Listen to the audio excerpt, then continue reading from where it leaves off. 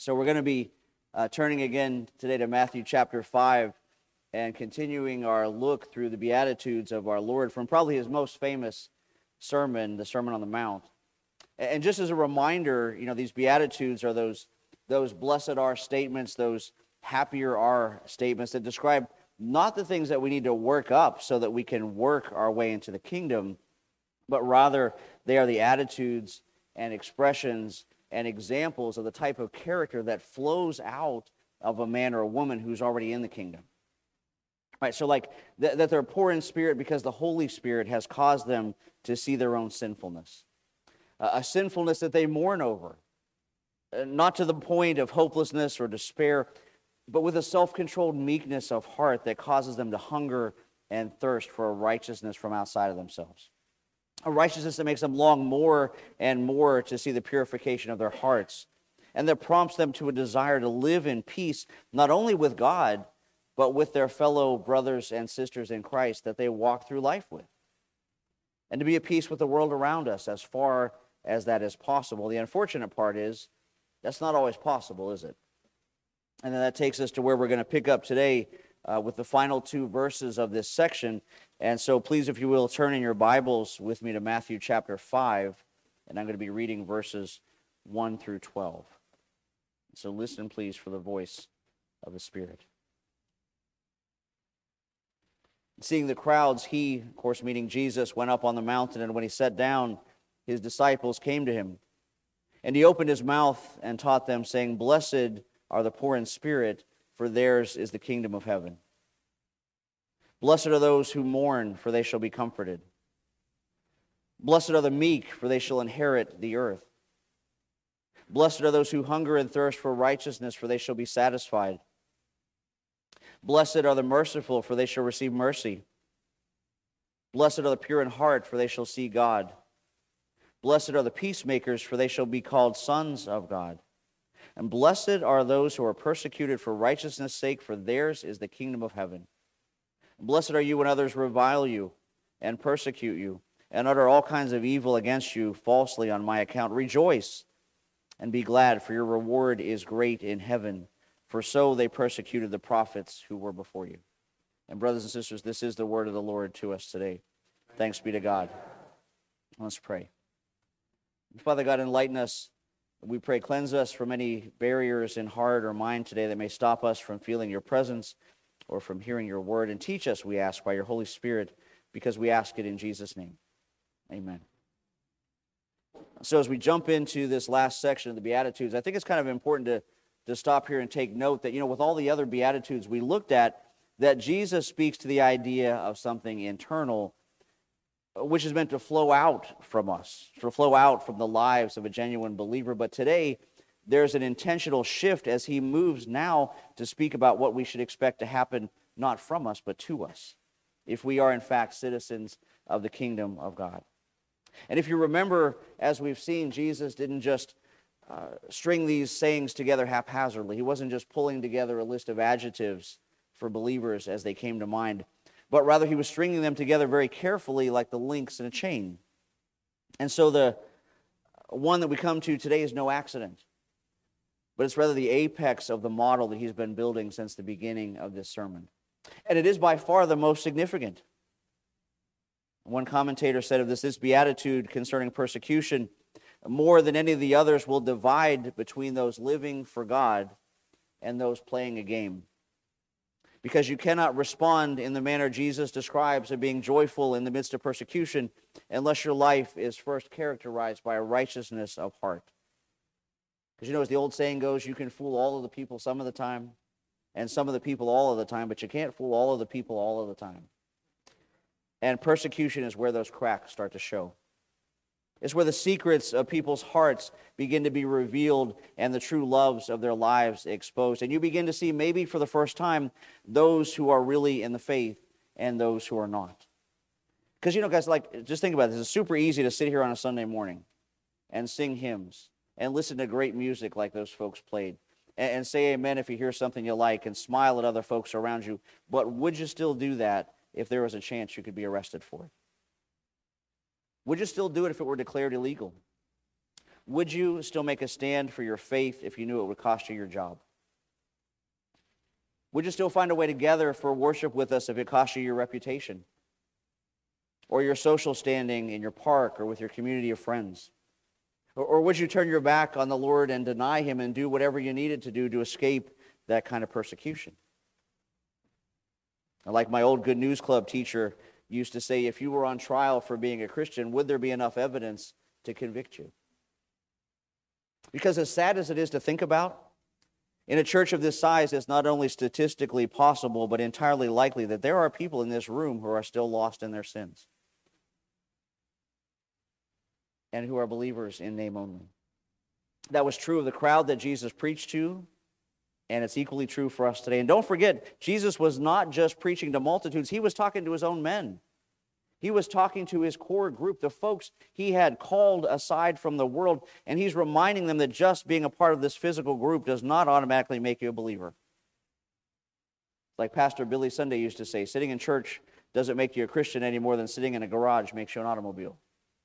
Right? You could walk down the aisle, you get baptized, you could go to church every single day of your life, but that does not dictate if you are a Christian or not. But persecutions will sort that out really quick. It'll start to draw a really hard line as to the difference between what theologians call the visible church and the invisible church. And we've talked about this a bunch before, so I'm not going to plow that field again, but for the sake of those maybe hearing this for the first time, the visible church is all the folks you see around you when we gather here for worship. It's all the people in all the various churches around the world on the Lord's Day. But the invisible church is the true church. It's the one that only God sees when He looks over us all. That's comprised of just actual born-again believers. And humanly speaking, you and I can't tell who's in which group, right? I mean, I can't see into your heart, and you can't see into mine, but persecution sure can. And if you think about it, actually, we've just lived through, to a small degree, that kind of persecution with the COVID scamdemic. You know, the time when the government said that vast segments of society should be shut down, but not the liquor stores, or the abortion mills, or the marijuana clinics. Shut down for a virus so deadly that people were blocked from visiting their loved ones in hospitals and nursing homes, but not from burning down whole city blocks in Portland and Denver and Minneapolis. And don't mishear me, COVID-19 was and still is a serious condition. Please don't hear me saying anything else. In some cases, it still is serious. But in the words of one former Obama advisor, Rahm Emanuel, he said, never let a good crisis go to waste. And they didn't. Instead, the woke politicians laid waste to a lot of things in this world and in our culture that may never fully come back. And one of those things was churches. But yet, in the spirit of today's Beatitude, there is a bright side, because the close-ups and the lockdowns of a lot of American congregations revealed to a watching world who were the sheep and who were the goats.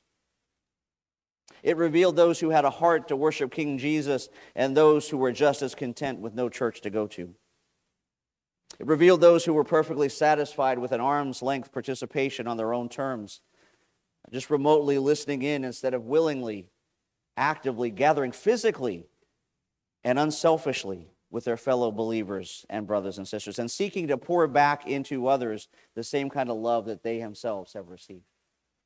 It reminded me of something I heard another pastor say, and many of you have heard me repeat this, that the advent of the pandemic was like being at the ocean when the tide goes out, because you can see who's been swimming naked, right?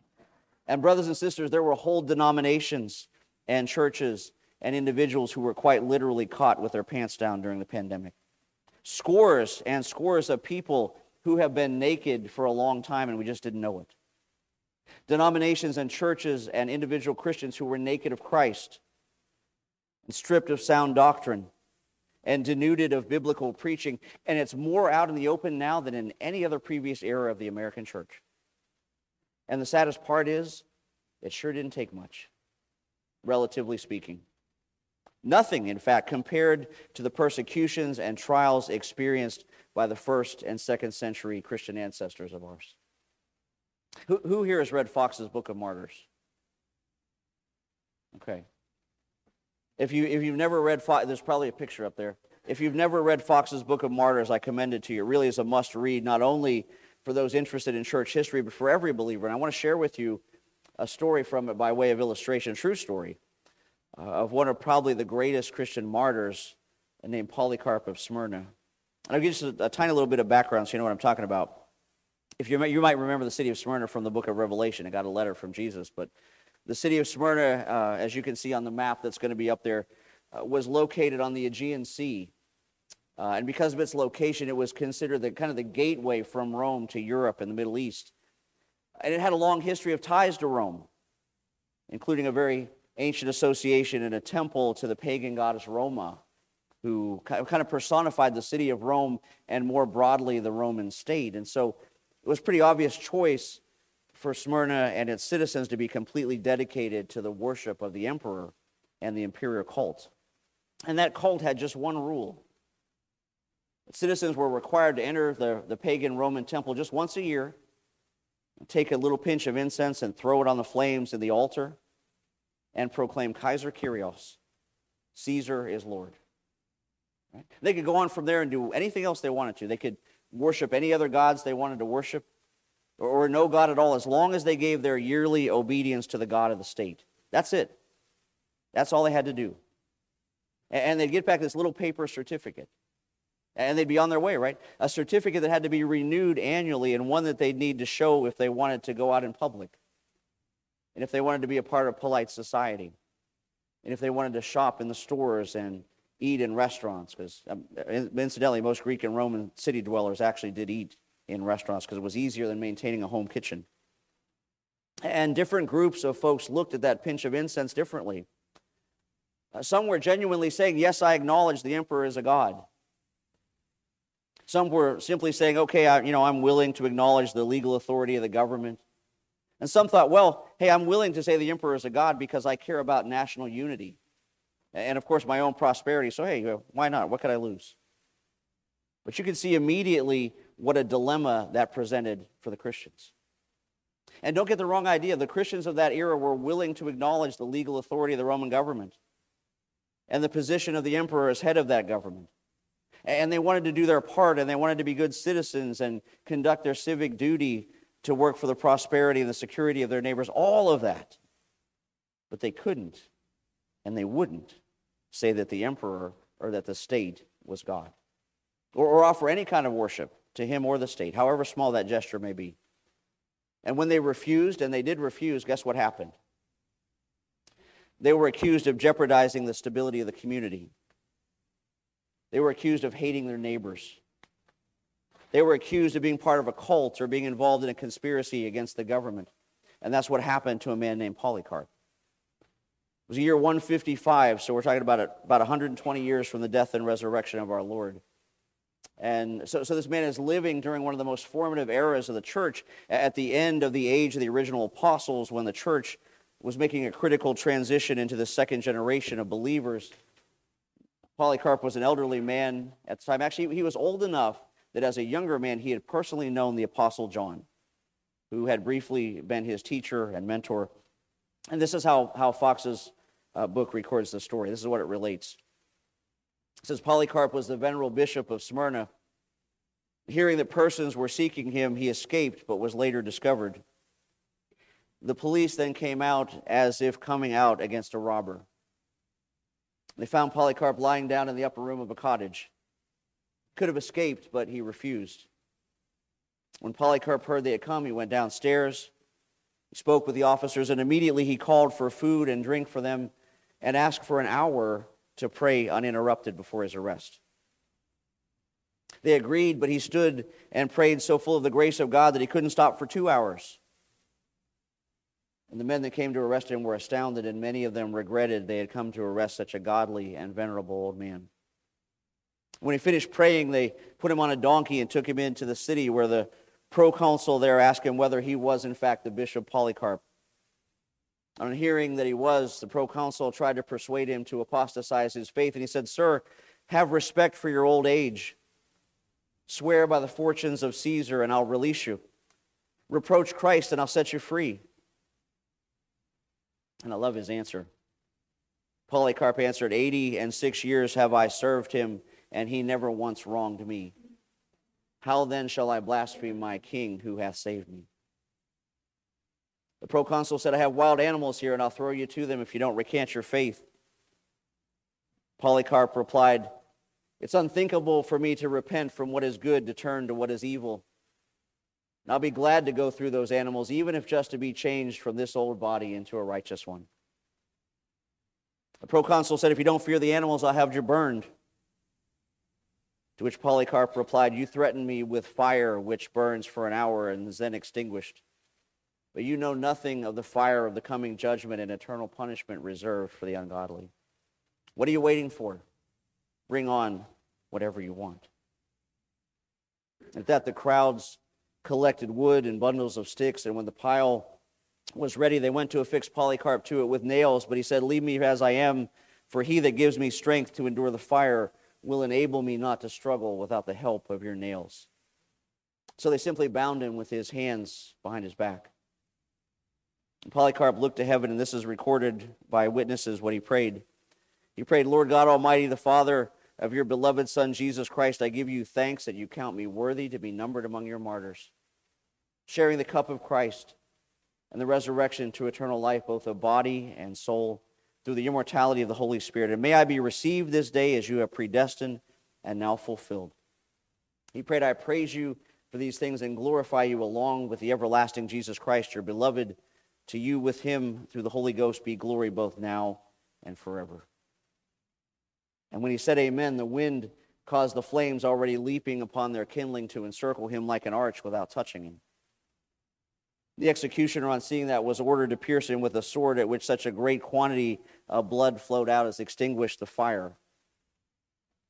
But his body, at the instigation of those who hated the gospel, was ordered to be rekindled, and at the request of his friends, his bones and his remains, as much as possible, were collected for a decent interment. And now, brothers and sisters, you and I may never be called upon to be martyrs. I pray that we aren't. But the Bible is clear and says, in fact, everyone who wants to live a godly life in Christ Jesus will be persecuted. But it also promises, even if you should suffer for righteousness' sake, you'll be blessed. Have no fear of them, nor be troubled, but in your hearts honor Christ as Lord.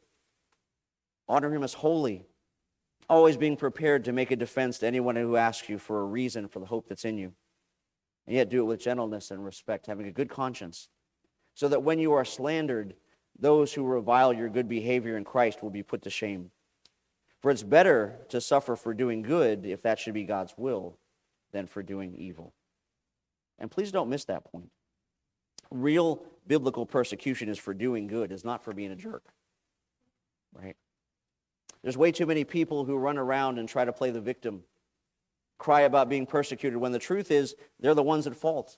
And here's a good rule of thumb for you. If you are always at odds with other people and you go around thinking you're somehow better than they are, you're not persecuted. You're the problem. But for the genuine Christ follower, for the true believer, I want to give you some real-world tips to handle persecution if that time comes. The tips we can actually take from the example of Polycarp. And number one is look heavenward.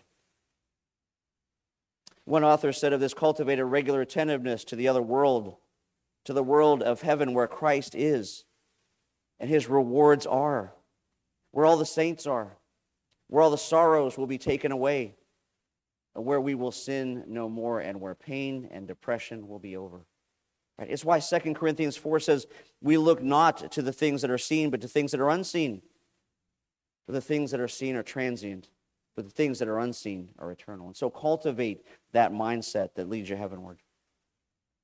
Number two, remember what things are worse than death.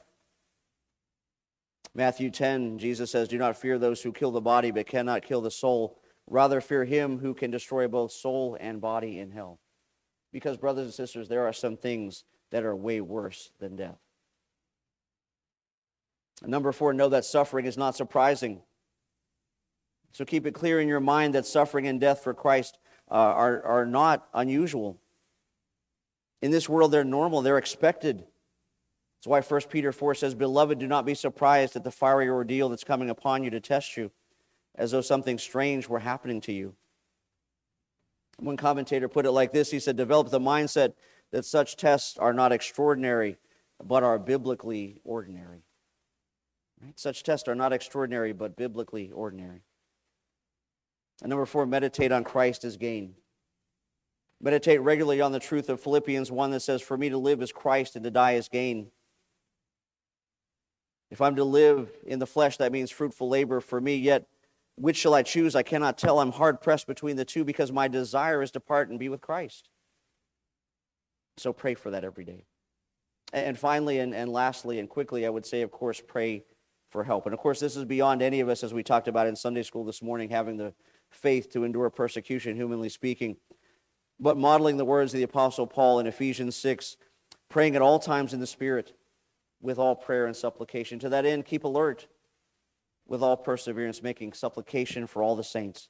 And also for me, that the words may be given to me in opening my mouth boldly to proclaim the mystery of the gospel, for which I am an ambassador in chains, that I may declare it boldly as I ought to speak. And brothers and sisters, may that be true of all of us who are persecuted for the sake of righteousness, that we rejoice and be glad, for our reward is in heaven. And brothers and sisters, the kingdom is ours. Amen.